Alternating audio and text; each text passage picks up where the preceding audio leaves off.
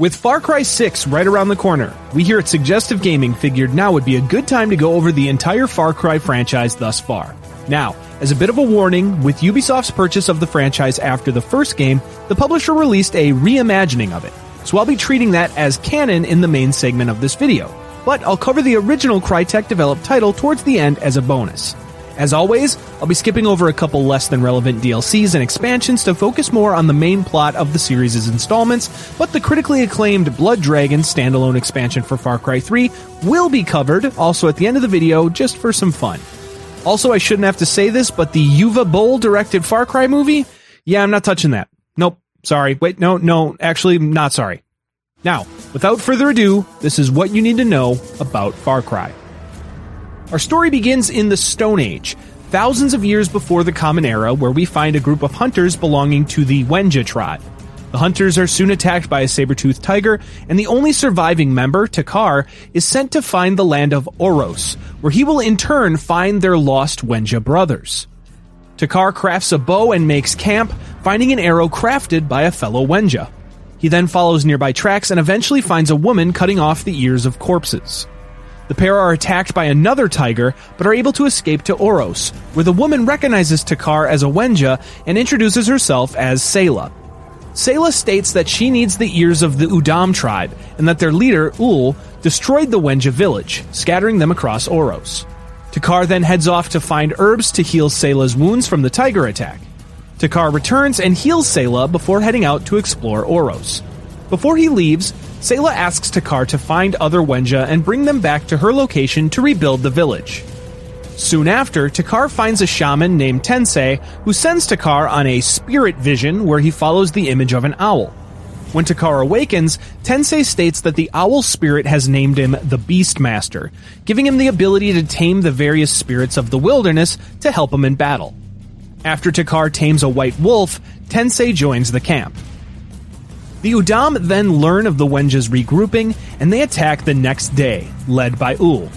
Takar leads the defense, and the regrouped Wenja hold off the attacking Udam. Takar kills off the attackers, but Ul is able to escape. Tensei shows Takar another vision, where he sees that the Udam worship a stone fertility statue. Afterwards, Takar enlists the help of 3 Wenja warriors, Woga, Karush, and Jaima, as well as an inventor named Urki. Takar then captures an Udam commander named Da, who he takes prisoner, much to Sayla's frustration. Takar stops Sayla from killing Da, who offers his help in exchange for his life. Takar then learns from Tensei that the Azilla tribe have started capturing and torturing Wenja, and Takar heads out there to rescue them. While Takar is able to release the prisoners and set fire to the Azilla camp, he is captured while trying to escape. Their leader, Batari, is impressed with Takar's Beastmaster abilities and offers him a place in their tribe, but he refuses, prompting her to throw him into a fire to burn. Luckily, Takar is able to escape the flames and returns to the Wenja village, where he regroups with Tensei. Through another vision, Takar learns that the Azilla fear the Mask of Krati, Batari's son who she burned alive. Takar heads to Krati's tomb, taking the mask before leaving. Takar then tames a mammoth and uses it to smash through the Azilla gates, donning the mask to scare the tribe before finding Batari at her temple. He then pushes her into a giant flame, burning her alive and ending the Azilla tribe's havoc. Takar then works with Sayla to find a yellow leaf they can use to create an antidote for a poison that protects the entrance to the Udam village. However, on his way he is captured by Ul, who speaks to him with his daughter. Ul reveals that the Udam are sick with some kind of disease that they have been hoping to cure by eating the flesh of the Wenja. Takar is able to escape and returns the leaf to Sayla. He then uses the antidote to enter the Udam cave and find Ul, finally killing the Udam leader, taking his 2 children back to the Wenja village. There, Takar helps the Wenja villagers with their various quests and goals, eventually killing Da to put him out of his misery before his sickness progresses. After fully rebuilding the village, Takar celebrates with the Wenja, finally able to rest with his brothers and sisters. Afterwards, however, Ul's daughter finds a bear in a cave, and she is able to tame it, revealing her own Beastmaster abilities. Thousands of years later, into the Common Era, towards the end of the year 2008, a mercenary is sent to an African country to kill an arms dealer called the Jackal. However, when he reaches a hotel in the city of Pala, the mercenary collapses from the effects of malaria and passes out. When he awakens, he finds himself inside a hotel room with the Jackal standing over him.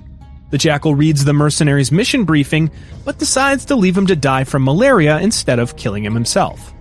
The mercenary survives, waking later to find the town in the center of a firefight between two of the country's military factions, the APR and the UFLL. The mercenary is nearly killed, but is saved by one of the factions. He then works with both sides of the war until one side tasks him with killing the leader of the other.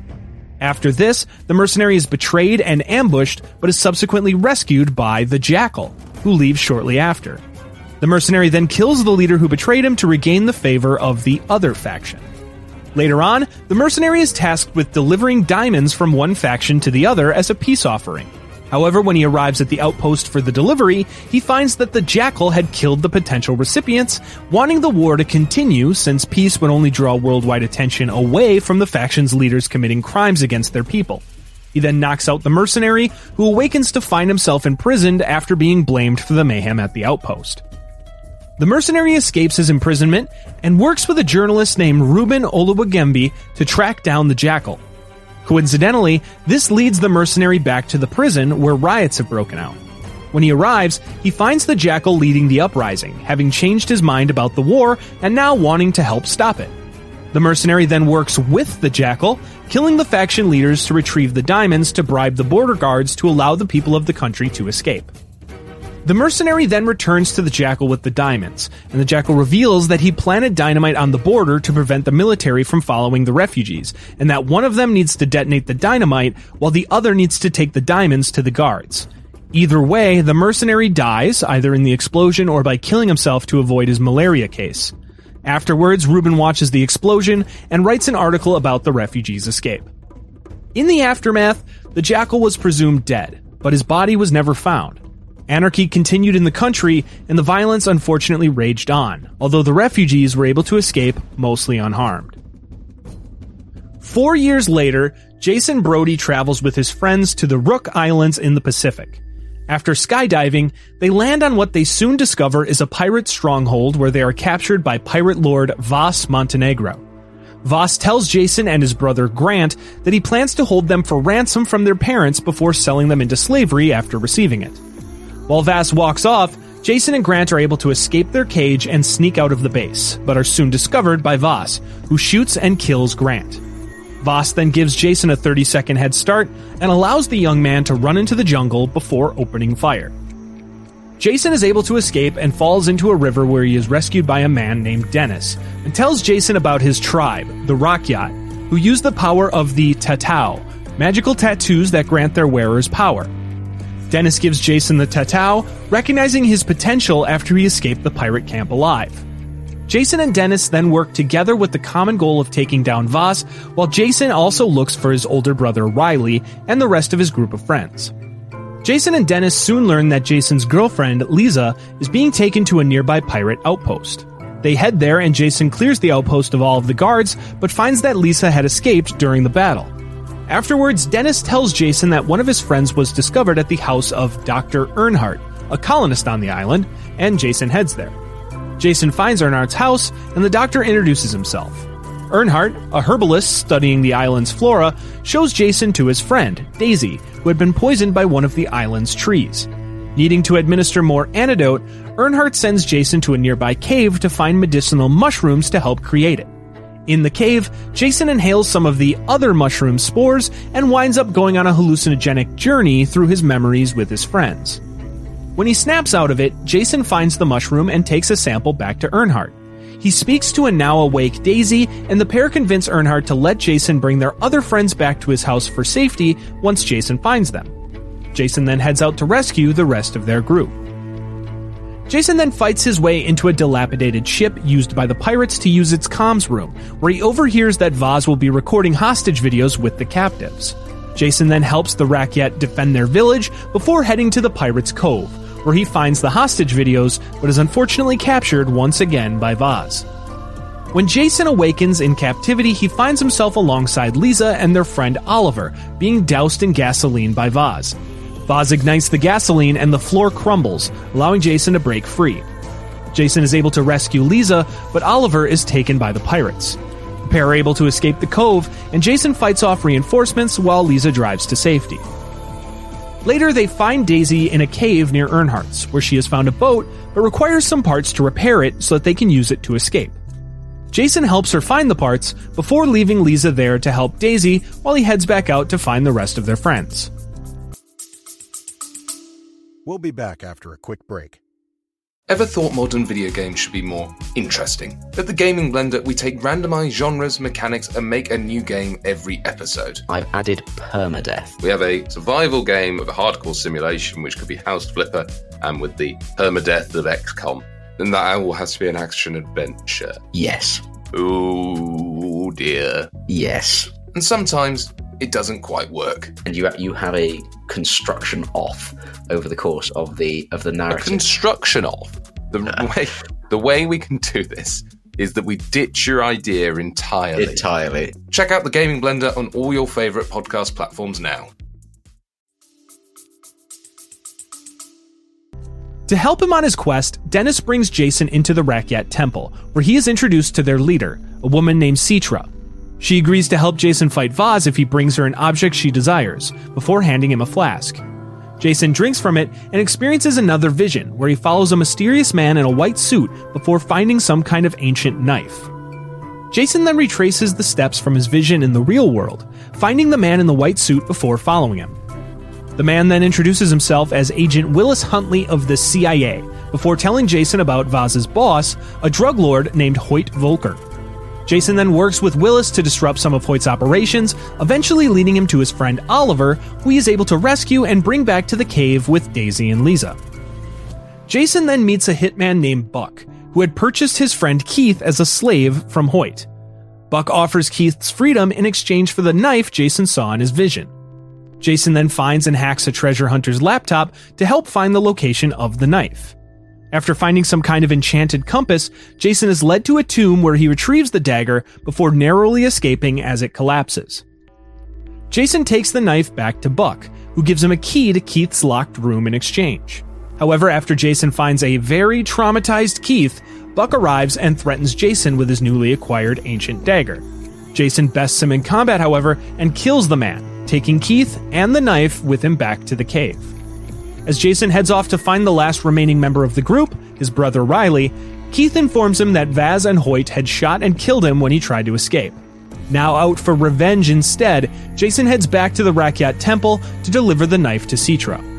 Afterwards, Citra tells Jason the history of their people and asks him to prove himself as a worthy warrior by freeing nearby captives.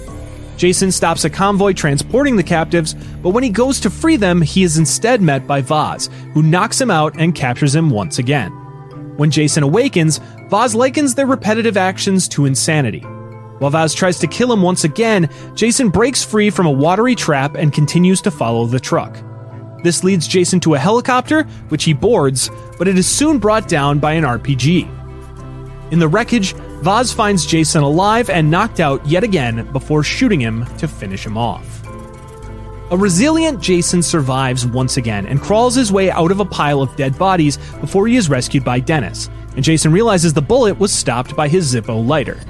Jason then returns to Citra, who gives him another drink from her flask.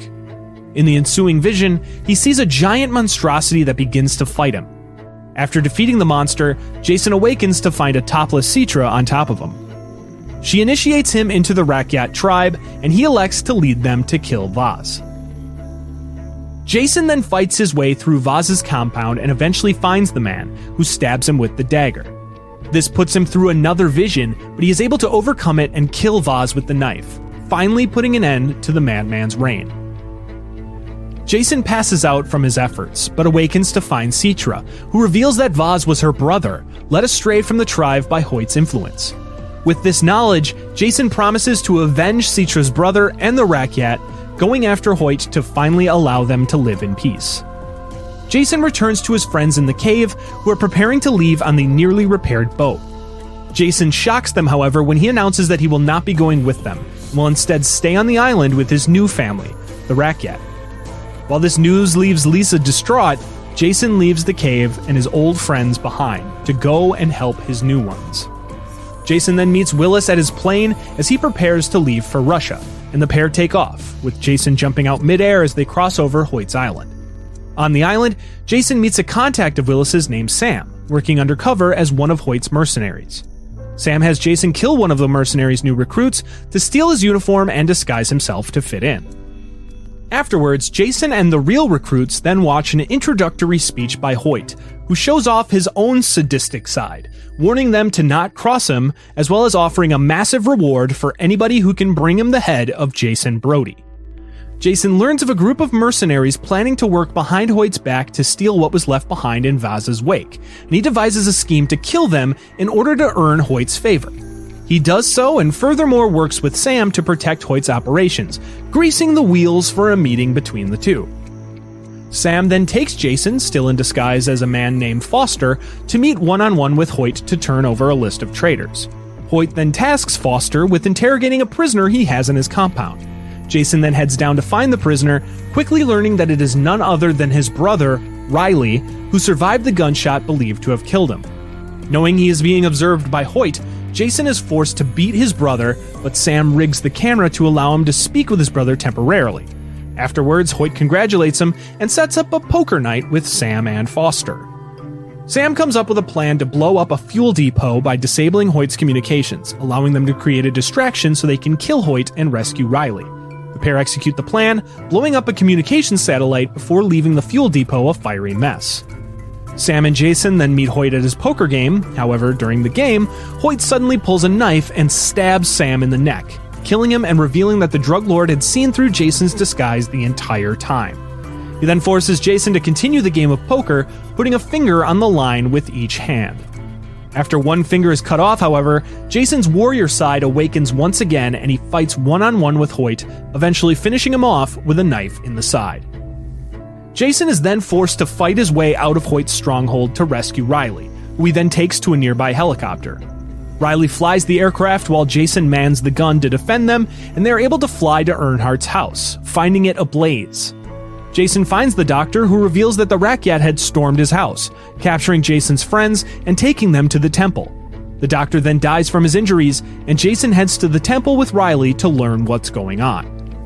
There, Citra professes her love for Jason, sending him through another vision where he is given the dagger and a choice to save his friends and leave the island, or join Citra, ruling it. If Jason chooses to join Citra, he kills his friends with the dagger before engaging in intercourse with Citra, initiating a ritual that impregnates her with his child, before she plants the dagger in his chest, killing him and releasing his spirit, allowing him to die as a warrior while setting up their child to lead the Rakyat. If Jason instead chooses to free his friends, Dennis attacks him, feeling betrayed. However, Citra jumps in front of Jason to protect him, and Dennis accidentally kills her with his blade. This causes him to feel immense regret, and Jason leaves him to mourn her death as he leaves with his friends on the helicopter, where they return to the boat to escape the island and the horrors they experienced therein. 4 years later, in 2014, a man named Ajay Ghale plans to travel from the US to the country of his birth, Kirat, to fulfill his mother Ishwari's final wish, to have her ashes returned to Lakshmana. Despite warnings from US officials regarding the lack of diplomatic presence in the country due to civil unrest with a faction called the Golden Path, Ajay travels to India and takes a bus to Kirat. Inside the bus, Ajay speaks with a man named Darpan, who offers to help Ajay get into the country smoothly. At the border, the guards check the bus and find something being smuggled underneath, causing them to open fire. Ajay and Darpan exit the bus and are held at gunpoint as a man arrives via helicopter. The man chastises the guards for shooting at the bus before violently stabbing one with his pen for his refusal to listen. The man then hugs Ajay, stating that he recognizes him before taking a selfie with him. Ajay and Darpan are then blindfolded and taken to the home of a man known as Deplore. There, they are sat at a dinner table and introduced to Deplore, and the man finally introduces himself as Pagan Min. Min reveals that he had a romantic history with Ajay's mother, and that he is the king of Kirat. He explains that Ajay's mother had fled the country when Ajay was a boy, and he blames this on the Golden Path, gesturing to Darpan before stabbing him with a fork. Min then pulls a phone from Darpan's hand, revealing that he had texted the Golden Path for help. His guards then take Darpan away, and Min steps out to take a phone call with somebody named Yuma, politely asking Ajay to wait there for him. At this point, Ajay has a decision he can make. Either wait for Pagan Min, or escape the compound. If Ajay simply waits for Min to return, the man thanks him for his patience and takes him on his helicopter. After they land, Min tells Ajay about his father, Mohan Ghale, who was the leader of the Golden Path. Min reveals that he and Ishwari had a child, a girl named Lakshmana, who Mohan killed out of anger. He then shows Ajay Lakshmana's final resting place, and he places his mother's ashes alongside his late half-sisters.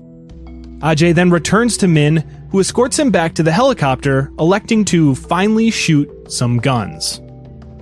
If Ajay instead elects to break away while Min is gone, a vastly different and far more lengthy path is taken. Ajay sneaks through the compound, spotting Deplore torturing Darpan for information on the Golden Path. As Ajay goes to leave, he is surprised to find a man with a gun who introduces himself as Sabal, a member of the Golden Path arriving to save Ajay, knowing he is the son of their former leader Mohan Ghale.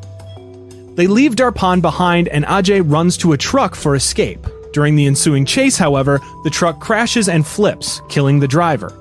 Ajay takes his phone and responds to a worried Sabal, who asks him to meet at a nearby tower.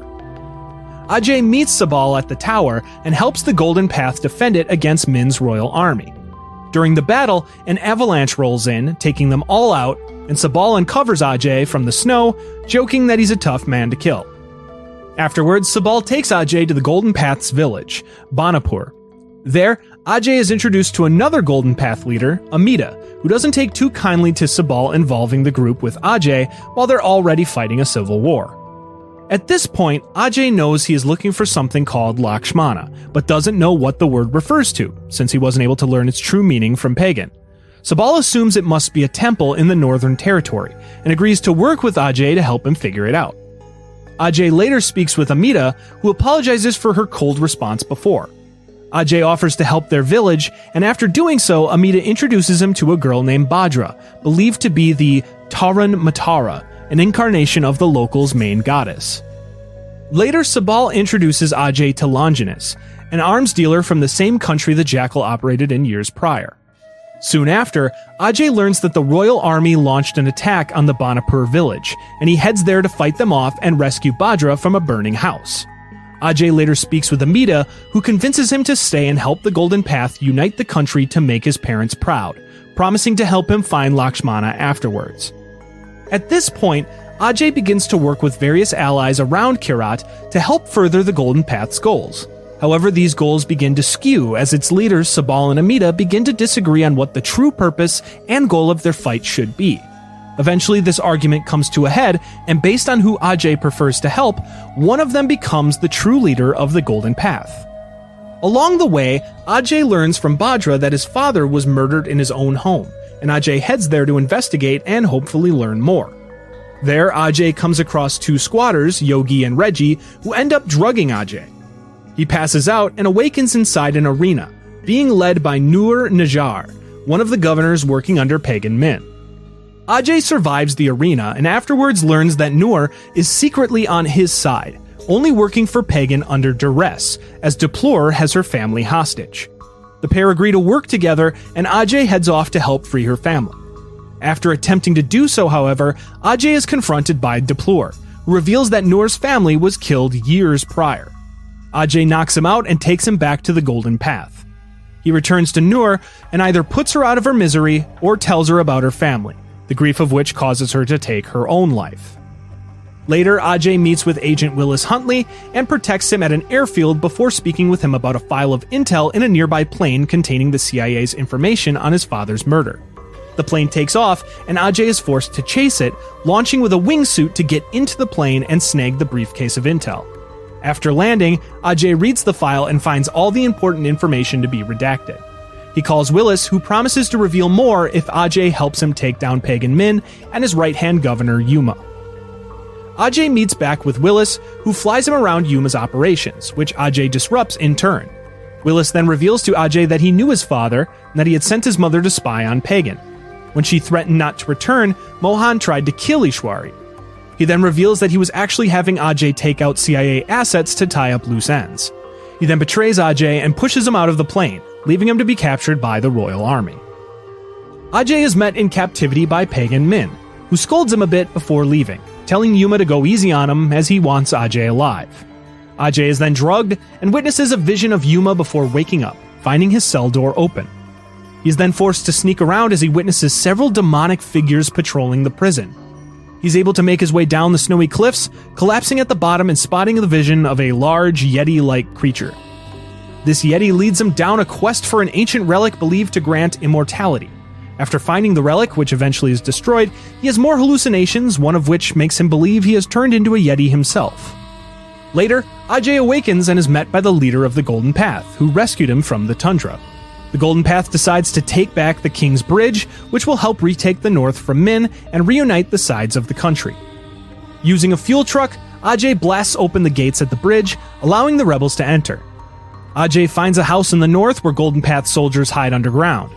While there, however, Pagan Min arrives and his men kill the home's owners. Ajay fights through the men and chases Pagan, flying above him in a gyrocopter, fighting and finally managing to kill the Tyrant King. Or at least a body double of him, as he soon finds out when he gets a call from the real Pagan Min. Ajay then returns to the Golden Path, and they watch a broadcast from Pagan Min where he proclaims his survival, but unintentionally gives away Yuma's position. Ajay heads to Yuma's location to hunt her down, but she gets the drop on him and drugs him once again. He's forced to fight his way through his own mind in a hallucinogenic dreamscape before he is forced to fight the spirit of the legendary warrior Kalinag, and when he kills him, Ajay wakes up to realize it was Yuma who he truly killed. With all of the king's underlings now dead, Ajay sets his sights on Pagan Min. Ajay visits Bhadra, who laments that Amita and Sabal's infighting has reached a high point, with Sabal wanting to restore the nearby Jalendu temple to conduct the ceremony crowning Bhadra as the Tiranmatara, while Amita wants to destroy the temple, bringing an end to the outdated tradition. At this point, Ajay can choose one side or the other, and after the fate of the temple is set, the leader of the Golden Path will ask Ajay to kill the other, a task he can again choose to carry out or ignore. Either way, Ajay leads an attack on Pagan's palace, and once he enters, he finds the king once again preparing a meal for him. Pagan suggests to let bygones be bygones and offers Ajay a do-over. Simply sit down and enjoy a meal together, and he'll take him to scatter his mother's ashes. At this point, Ajay can end his journey prematurely by shooting Pagan, or take a seat and listen to the man. After taking a seat, Pagan explains that he intended to bring Ajay off the bus to his palace to offer the kingdom of Kyrat to him, so he could take his rightful place. He expresses some admiration for Ajay, proving that he can do what needs to be done before leading him to Lakshmana, recounting the story of his father and half-sister's deaths. Pagan opens the door to the shrine and explains that the one time he had walked into the shrine he was a sane man, but when he walked out he was like this. Ajay scatters his mother's ashes and walks out of the shrine. Outside, Pagan states that he's given Ajay Kyrat, but he's keeping the helicopter. Ajay then has one final choice: allow Pagan to fly off in the helicopter or shoot it down, killing him in the process. Either way, Ajay moves on with his life, either in Kyrat or not, with the true knowledge of his heritage and the choices he made to unite the country forever on his conscience. 4 years later, in 2018, a preacher named Joseph Seed has created a cult-like movement called The Project at Eden's Gate in Hope County, Montana. After a video leaks of Seed evidently murdering one of his congregation, a joint operation between the U.S. Marshals and the Hope County Sheriff's Department is conducted to enter their compound and arrest Seed. U.S. Marshal Cameron Burke accompanies Hope County Sheriff Earl Whitehorse, deputies Joey Hudson and Stacy Pratt, as well as a rookie junior deputy on the mission. The four make their way into Seed's church, where Marshal Burke presents the arrest warrant to the preacher. While the weapon-toting cultists try to protect their leader, Seed sends them away, leaving the church empty save for him and his heralds. He holds out his hands, and the rookie is given a choice. If the rookie decides to leave Seed and his cultists be, the sheriff and his deputies leave the church, warning the marshal that if they had arrested Seed, none of them would have left alive.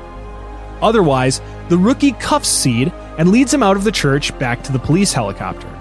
As they near the chopper, the Eden's Gate cultists grow more and more hostile, climbing on the aircraft as it takes off. They sacrifice themselves by jumping into the rotors, causing it to crash back to the ground. In the wreckage, Seed grabs one of the headsets and tells the dispatcher on the other end of the line that all is well. She then responds, revealing to be a fellow cultist planted within the sheriff's department. Seed then escapes the helicopter and proclaims to his followers that a cataclysmic event called the Collapse has begun. The rookie is able to run off, and the group of law enforcement is separated and chased by the cultists. The rookie is able to run from Eden's Gate and eventually regroups with Marshall Burke, who plans to get out of the compound so they can call on help from the National Guard. The pair are discovered by the cultists, who attack them, forcing them to leave in a nearby pickup truck. They're driven off the road into a nearby body of water, and they both wash up to the shore. Burke is captured by cultists and taken away, but the rookie is rescued by a member of a group resisting Eden's Gate named Dutch, who takes the rookie back to his bunker. Dutch informs the rookie that each of his partners have been taken to a different member of Seed's family of heralds.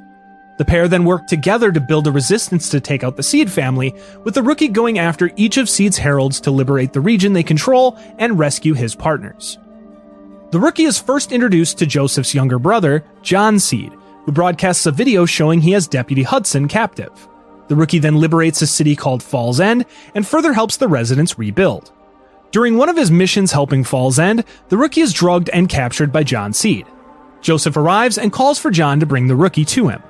The preacher then tells the rookie that he will be saved before John takes him away in a van. In transit, the van crashes and the rookie escapes the wreckage to find Jerome Jeffries, one of the Falls End residents, who helps him out and leads a charge on the nearby checkpoint. Afterwards, the rookie continues to help Falls End, as well as recruiting new residents until he is captured once again by John Seed. When the rookie awakens, he finds himself tied up alongside Hudson, with John preparing to cut them open to reveal their sins so they can atone for them. He then takes Hudson away, leaving the rookie alone to break free from his restraints. He then finds a weapon and fights his way through John's bunker, eventually finding the man with Deputy Hudson behind a locked door. He takes her away and releases the drug they've been using to incapacitate him, and the rookie is forced to escape the bunker and return to helping the residents of Falls End. While out, the rookie is shocked to return to find Falls End ambushed by John Seed and his men. The rookie enters the Falls End church, where he is attacked and knocked out by one of Seed's men. He awakens to find John Seed tattooing Wrath, the sin he sees in the junior deputy, on his skin. Seed then conducts a cleansing ceremony where he rips the tattooed skin off of the Falls End residents. Jerome is able to sneak the rookie a gun, and he fires, creating a distraction and allowing the others to escape. A battle ensues, and the rookie follows John Seed to his ranch. There he finds a plane and enters it, following Seed, who is trying to escape in his own plane. The rookie shoots his plane down, then chases him again, eventually killing the man. As he dies, the rookie takes the key to the bunker from him, ignoring a warning from the dying man about Joseph. The rookie then fights his way into the bunker and makes his way to Hudson, saving her as well as the other captives inside. They then escape the bunker, leaving it to explode in their wake. The rookie then returns to Falls End and celebrates with Hudson and the residents. Later, the rookie finds Sheriff Whitehorse holed up with a small group of rebels at the Hope County Jail. He helps them hold off an attack on the jail by Eden's Gate, and afterwards Whitehorse tells the rookie about Bliss, the drug that Eden's Gate has been using to capture him. The rookie helps Whitehorse rescue some captured rebels, fighting off Bliss-powered angels in the process. Soon after, however, the rookie is drugged with the Bliss once again by Faith, Joseph Seed's adoptive sister and manufacturer of the drug. In another drug-filled vision, the rookie sees Joseph Seed's true plan, to rebuild the world, which he sees as corrupt, and lead it into the religion's New Eden. After being saved by the prison inhabitants, the rookie learns that the cult has been pumping Bliss into Hope County's water supply, so he heads to the water treatment plant and destroys the pumps, stopping the poisoning. He continues to work for the prison community, including destroying a giant statue of Father Joseph, burning a book of his teachings inside. The rookie is once again drugged with Bliss, finding Marshall Burke, also under the influence, who tries to convince him to join Eden's Gate with him. Both of them are found and rescued by Whitehorse and the prison community. After destroying more of the Bliss production and transportation avenues, Faith drugs and captures him once again. In his next vision, he sees that Faith is currently controlling Burke inside the prison. Burke then kills several of the rebels, opens the gate to the prison from the inside, and finally kills himself. The rookie rushes back to the prison, where Eden's Gate is in the process of storming in. After fighting them off, he learns that the sheriff has been captured. He goes off looking for Faith, but is soon found and captured by her again. He sees her with the sheriff, now influenced by Faith and the Bliss. The rookie is finally able to fight Faith, shooting her and waves of her angels until he finally kills her. Afterwards, he finds the sheriff locked inside a room, preparing to kill himself due to the Bliss still controlling him. The rookie then rushes off to destroy the Bliss production facility. After doing so, he's able to escape before it explodes, returning to the prison with Sheriff Whitehorse, who gives the deputy his thanks while ordering him to take down Joseph Seed for good. Later, the rookie helps liberate more hostages of Eden's Gate, eventually getting captured by Joseph's final remaining lieutenant, his older brother Jacob Seed. The rookie is tied up by Deputy Pratt, who had been brainwashed by Jacob to work for him. Using some kind of conditioning, Jacob temporarily turns the rookie into a homicidal maniac. After killing his fellow captives, he passes out, but is soon rescued by a resistance group called the Whitetail Militia. The rookie is taken back to their base, the Wolf's Den, where he is introduced to their leader, Eli Palmer. Like he has up to this point, the rookie works with Whitetail, rescuing their people and weakening Jacob's hold on the region. While doing so, the rookie works with a man named Herc Drubman Jr., who actually appeared in the last 2 games. I just never had a chance to talk about him until right now. After being captured and brainwashed by Jacob another time, the rookie is awoken in a cell by Deputy Pratt, who has seemingly snapped out of his own conditioning. Pratt releases him from his cell and leads him to the exit, warning him about the power of Jacob's talents. After helping Whitetail some more, the rookie is captured yet again by Jacob, who brainwashes him into killing Eli Palmer. His second-in-command, Tammy Barnes, forgives the rookie, knowing it wasn't his fault, but orders him to find and kill Jacob as revenge. The rookie then fights off his own mental conditioning, finding and killing Jacob. He then makes his way to the dead man's bunker, rescuing Deputy Pratt, who then proceeds to destroy the equipment used to brainwash him before the pair escape as the bunker explodes. With all of Seed's lieutenants now dead, the rookie heads to the Church of Eden's Gate to confront the preacher himself. When he arrives, however, Seed reveals that he was able to use his remaining Bliss supply to control the rookie's allies to capture Sheriff Whitehorse, Deputy Hudson, and Deputy Pratt, and they hold them at gunpoint. Joseph gives the rookie one final chance to walk away with his friends and leave him be. If the rookie takes this offer, he and his fellow law enforcement officers drive off in a truck where the sheriff promises to come back with the National Guard to take on Seed. However, as he turns on the radio, Jacob's brainwashing is triggered and the rookie passes out. Conversely, if the rookie stays and fights, he is forced to take down his brainwashed friends, helping them overcome Seed's influence as he simultaneously fights the preacher. Eventually, the rookie emerges victorious and neutralizes Seed before Sheriff Whitehorse finally arrests him. However, soon after, a nuclear bomb detonates in the distance. As the blast begins to reach them, they escape in a nearby truck to reach Dutch's bunker as bombs continue to fall. Unfortunately, the rookie crashes into a falling tree, killing Whitehorse, Hudson, and Pratt. Joseph Seed is able to break free of his restraints and carries the unconscious rookie to the bunker. When he awakens, he finds himself chained to a bed, with Dutch dead on the floor next to him. Seed stands before him, proclaiming that the collapse he prophesied has finally come. He then states that as the only 2 left, they are now family, and together, they will march to Eden's Gate. Sometime in the near future, we find former United States Navy officer Jack Carver operating on a ferry in Micronesia after the Mafia put out a hit on him in Manhattan. Carver is hired by a woman named Valerie Cortez and takes her to a group of islands called Jacudin, where she heads off on her own with his jet ski. However, afterwards, Carver's boat is swarmed by a fleet of Black Hawk helicopters, which open fire, forcing him to flee. He swims to the nearby island, where he is met by an army of mercenaries which he fights through until he is contacted by a man who introduces himself as Doyle, who helps him navigate the island. Doyle reveals that Cortez is with the CIA, and she was sent to rescue Doyle. However, she is captured by Colonel Richard Crowe, who is working for a mad scientist named Dr. Krieger, who plans to genetically enhance the abilities of humans using an experimental serum. While attempting to rescue Cortez, Carver is hit with a tranquilizer dart and captured by Crowe.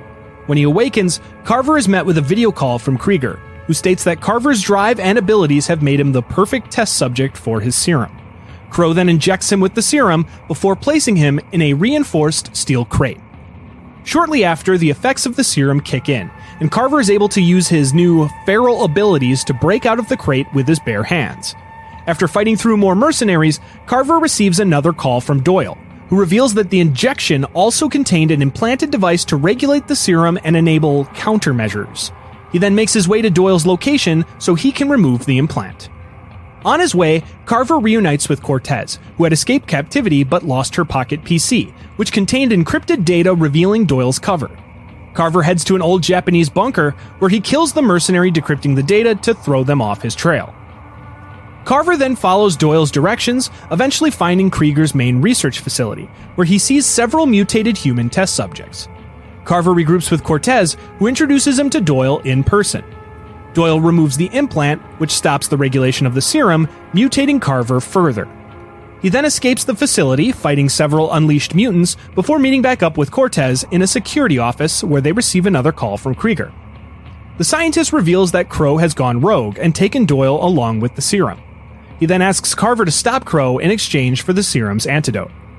Carver tracks down and rescues Doyle at an abandoned clinic, and the man informs him that Crow took 4 doses of the serum before heading off to find Krieger.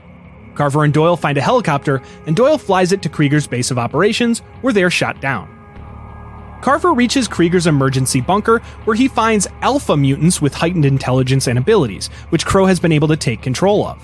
He fights through them, eventually reaching the top of Krieger's facility, where the scientist awaits him.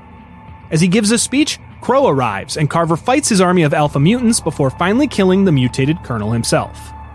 Afterwards, the remaining alpha mutants see Carver as their new leader, and they maul Krieger to death, allowing Jack to escape to a nearby helicopter piloted by Cortez and Doyle. Inside, Carver asks for payment for his actions, but Doyle simply passes him a container, stating it contains something better. Jack looks inside and simply laughs when he sees its contents. Not long after, Jack is hired by a woman named Cade to help her broker an arms deal between the Micronesian government and a group of pirates. The deal goes south, however, when they are attacked by a group of rebels, who Carver is then forced to fight. He catches up to Cade, who is in a room with the dead pirate leader, the dead governor, and the leader of the rebels, Sumeru, who escapes through the window. Because he's an outsider, Carver is blamed for the governor's murder and hunted down. He later meets face-to-face with Sumeru, who warns him to leave them alone while they rebuild the land in their image, alluding that he has the same powers as Jack does, leading him to see a bit of a kinship between the two. Carver ignores this warning and finds Cade before the two escape in a boat to the mainland. There, he finds none other than Doyle, who reveals that he was gaining intel on the rebels for the CIA, but Carver's latest actions have destabilized the region, and now he's forced into damage control. They are then attacked, and Doyle escapes with Cade while Carver fights off the rebels. Carver then regroups with them at a nearby shrine, where he finds the two in the middle of an argument. Doyle warns them that Cade needs to leave immediately, where she insists on staying, as it is her homeland. Doyle then offers the CIA's help in clearing Carver's name for the murder in exchange for their help stopping the rebel offensive. Carver learns of a rebel-controlled refinery and heads there with Doyle to disable it. There, Cade finds Carver and warns him that the local government plans to double-cross Doyle to blow up the facility just before the bombs begin to drop. Inside the tunnels below, Jack and Cade regroup with Doyle to escape. However, Cade is captured before Jack and an injured Doyle are able to escape the collapsing tunnels by boat. The pair escape, but Doyle is captured later when Carver leaves him to find an escape vehicle. Jack follows his blood trail to find the man dead at the foot of a temple, with Cade's pendant in his mouth. Carver begins to fight his way through the temple to find Sumeru. Eventually the two meet, and the rebel leader gets the upper hand, throwing Carver off of a cliff. Carver is able to catch onto a tree branch to save himself before climbing back up the cliffside. After fighting through the final onslaught of rebels, Carver confronts Sumeru once again.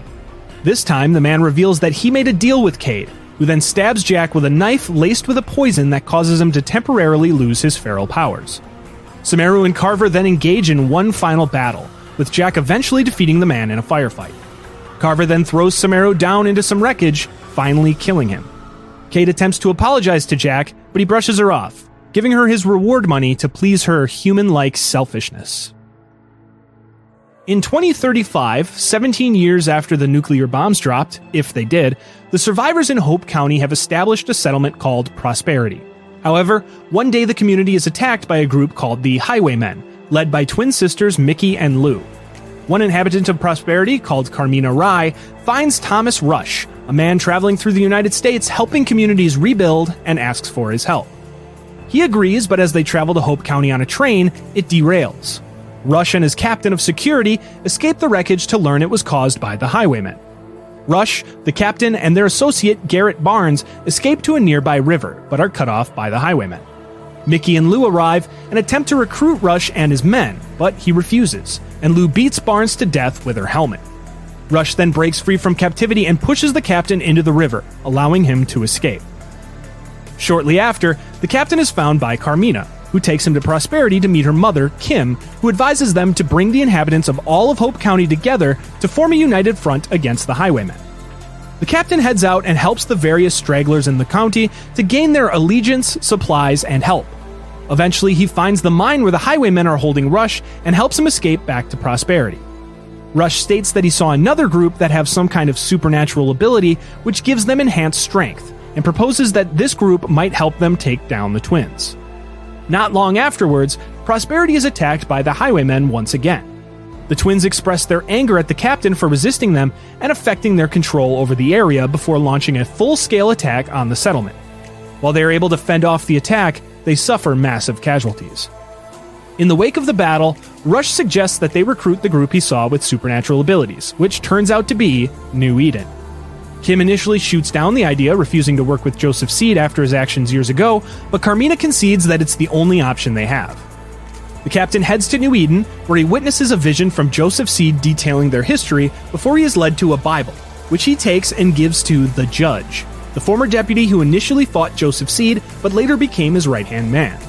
The Judge leads the captain to Joseph's son, Ethan, who reveals that before Joseph Seed disappeared from their land, he stated that whoever returned the book would be ordained by God to be their new leader, which throws Ethan into a jealous rage. Ethan then makes a deal with the captain that if he kills Joseph Seed, New Eden will help Prosperity in their fight. First, however, the captain must prove himself by lighting the Flame of Eden. The captain learns that this flame is the ignited fumes of the remaining bliss supply, and he relights it. With New Eden's favor, Ethan sends the captain to the north, where he travels through a fog of bliss fumes to eventually find Joseph, living in isolation. Joseph realizes the captain is the chosen one he saw in a dream and leads him to the source of New Eden's power, a tree which bears a fruit they call the Apple of Eden. The captain eats one of the apples and sees a hallucination of the beast within, which he fights to cleanse his soul. Afterwards, Joseph returns to New Eden and announces that the captain will lead them as their new shepherd, and they will help him defend Prosperity. Ethan tries to usurp his father, but the people of New Eden refuse to follow him. Now, with God's gift, the captain develops the powers afforded to the New Edeners. The captain returns to Prosperity while New Eden attacks the highwaymen to provide a distraction. His plan falls through, however, when Rush is captured by the highwaymen once again. As the captain goes in to rescue him, however, the twins force him to handcuff himself.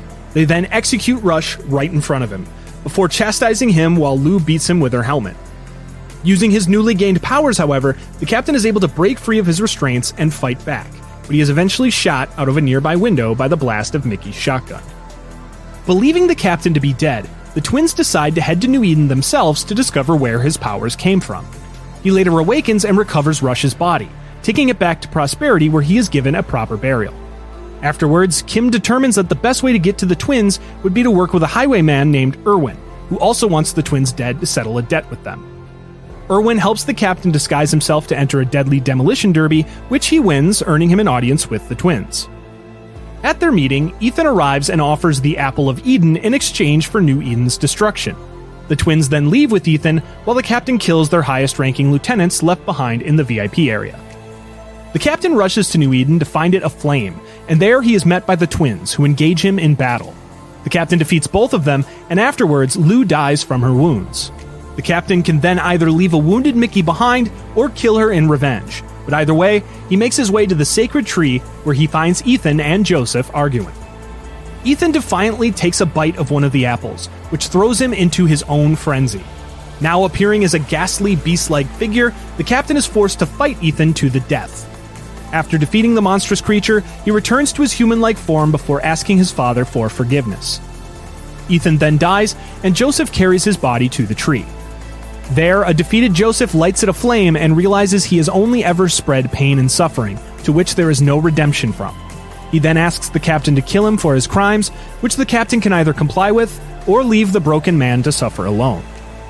Afterwards, Carmina visits Rush's grave with the captain, and the pair reflect on their accomplishment and prosperity over a pair of beers. And with that, we come to the end of what is generally considered the modern and canon era of Far Cry.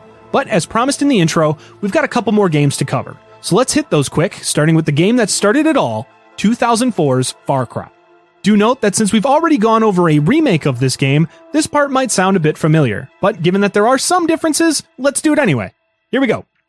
Our story begins with a ferryman named Jack Carver, who is hired by a woman named Valerie Constantine to transport her to a group of islands in Micronesia. However, when they get there, Val speeds off on his jet ski, leaving him behind where his boat is destroyed by a rocket, forcing him to swim to shore. Jack stumbles upon a radio, where he receives a transmission from a man named Doyle, who helps him navigate his surroundings. Carver fights through various mercenaries in the area who are operating under the command of a man named Crow. Under Doyle's instruction, Carver goes looking for Val, who has been captured by Crow's men, but he instead finds news footage of a doctor named Krieger, who announces his intention on continuing his research on the islands. While attempting to take out the mercenaries' communications, Carver overhears Krieger speaking about a mutagen his company is testing, which is giving human test subjects superhuman strength. The doctor hopes that by infusing his own DNA into it, he can gain some kind of control over the subjects and create a superpowered army. Jack destroys their communications tower and makes his way to a pier, where he is picked up in a boat by Doyle, who takes him to another location to continue the search for Val. There, Carver finds a research station, where he is attacked and forced to fight a mutated creature he later learns is called a Trigen, biogenetically engineered primates that were the early result of Krieger's research. He fights through more Trigens, eventually reaching a helipad where he finds Val, being loaded onto a helicopter by a pair of mercenaries. Jack grabs onto the chopper as it takes off, and the pair are able to fight off Val's captors before diving into the waters below, subsequently swimming to shore. There, Val reveals to Jack that she works for the CIA, and Doyle is her undercover contact. Doyle then calls and instructs them to free a nearby group of Trigens from captivity in order to create a distraction for them to escape. Jack and Val split up, and Jack frees the captive Trigens. However, much to his surprise, included in the group are the heavily armed human test subjects Krieger started to work on, which unleashes a more powerful enemy for Jack and Val to face. Jack heads to Krieger's archives to regroup with Val, and after he rescues her from the Trigens, they head to Krieger's main lab. However, they are located by Crow, and Jack is forced to shoot his helicopter from the sky. After collecting a PDA with important data, Jack is located by Crow, who jumped from his falling helicopter, and a battle ensues in which Jack finally kills the mercenaries' leader. Val arrives, and they are able to retrieve the location of Krieger's lab from Crow's corpse. On their way to it, Val finally fills Carver in on the situation. Krieger was the Defense Department's top researcher, but he was fired when the Army caught him operating in unapproved human testing. Afterwards, Krieger entered the private sector, and Doyle was sent undercover to keep an eye on his operations. Val's main goal is to stop the Trigens from getting off the island, and to do so, she plans on detonating a small nuclear bomb that Krieger has on the island. Jack and Val successfully steal the nuke, but Doyle recommends that they take an antigen before detonating it to prevent themselves from being infected by Krieger's mutagen in the wake of the explosion. The pair find the antigen serum and inject themselves, then arm the bomb, narrowly escaping the blast, which knocks them both unconscious. When Jack awakens, he finds himself aboard a helicopter, captured by Krieger alongside Val. Below, the Trigens ravage the island, and Krieger basks in the glory of his future. Jack is then kicked out of the helicopter, and he falls to the ground, where he is forced to fight through the powerful Trigen. Jack reaches a weapons cache, but immediately notices his arm is now green. Doyle theorizes that a containment leak must have saturated the air with the mutagen to a level that was too strong for the antidote, and Jack must find Krieger to get a stronger cure. Jack heads to Krieger's offices on the edge of a nearby volcano, and inside he finds Val starting to show the signs of mutation alongside a very mutated Krieger. Krieger and his army then open fire on Carver, who is able to defeat them all in battle. Afterwards, Krieger reveals that he doesn't have a cure and dies shortly after. Doyle then calls and reveals that he has been double-crossing them the entire time, planning to obtain the data on the mutagen to sell on the black market. He also reveals that the antigen they administered to themselves previously was actually the prototype mutagen all along. Jack takes Val to a boat before returning to the volcano, where he fights through hordes of Trigens before reaching Doyle. He shoots the man down, who pleads for his life, stating, "They're always watching. You can't change the future." Jack then executes the man just as the volcano erupts, destroying the lab in a massive explosion. Jack escapes the blast and reaches the escape boat. There, he reveals he was able to get a sample of the cure and injects Val, ridding her of the mutagen. As Val awakens, she looks to her side and sees the data from Krieger's experiments, labeled Project Far Cry. Well, this brings us to the end of the original Far Cry. There's one last entry I'd like to cover: the 2013 standalone expansion to Far Cry 3, Blood Dragon. This game was designed as an homage to 80s action films and is even referenced in future games as a film being produced, so take this game's plot with a huge grain of salt. In the year 2007, after nuclear war has ravished the planet, a new breed of cybernetic super soldiers have been created. Two such soldiers, known as Rex and Spider, are sent to an enemy bunker to infiltrate and obtain enemy intel. The pair successfully enter the bunker, where they are able to prevent a countermeasure missile launch before being knocked out. Afterwards, the pair are awoken by Dr. Elizabeth Darling, who was working with Colonel Sloan, who had previously gone rogue. Sloan kills Spider before knocking out Rex, who was later awoken again by Dr. Darling.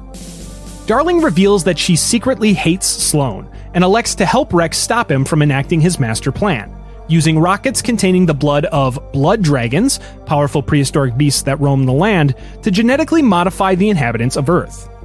Rex takes out Sloan's research facilities and rescues some hostage researchers before confronting Sloan's assistant, Dr. Carlisle. Carlisle reveals that he has successfully tested the dragon's blood on humans, creating mutated creatures he calls the Running Dead, which he unleashes on Rex before being killed by his own AI. Rex then enters a portal to another dimension where he fights through waves of Running Dead to prove his might. Doing so grants him the Kill Star, a powerful weapon which will allow him to kill Sloan. After preparing for his final battle, Rex and Darling sleep together, and he wakes up the next morning to find her captured. Rex then dons Spider's bandana and heads to Sloan's base. Inside, Rex finds the battle-armored Dragon Assault Strike system, which he's able to ride through the gates of Sloan's facility to charge an all-out attack. Rex finds Sloan, but is unable to kill him. As it turns out, Sloan had originally programmed the cyber soldiers, and a failsafe prevents them from killing him.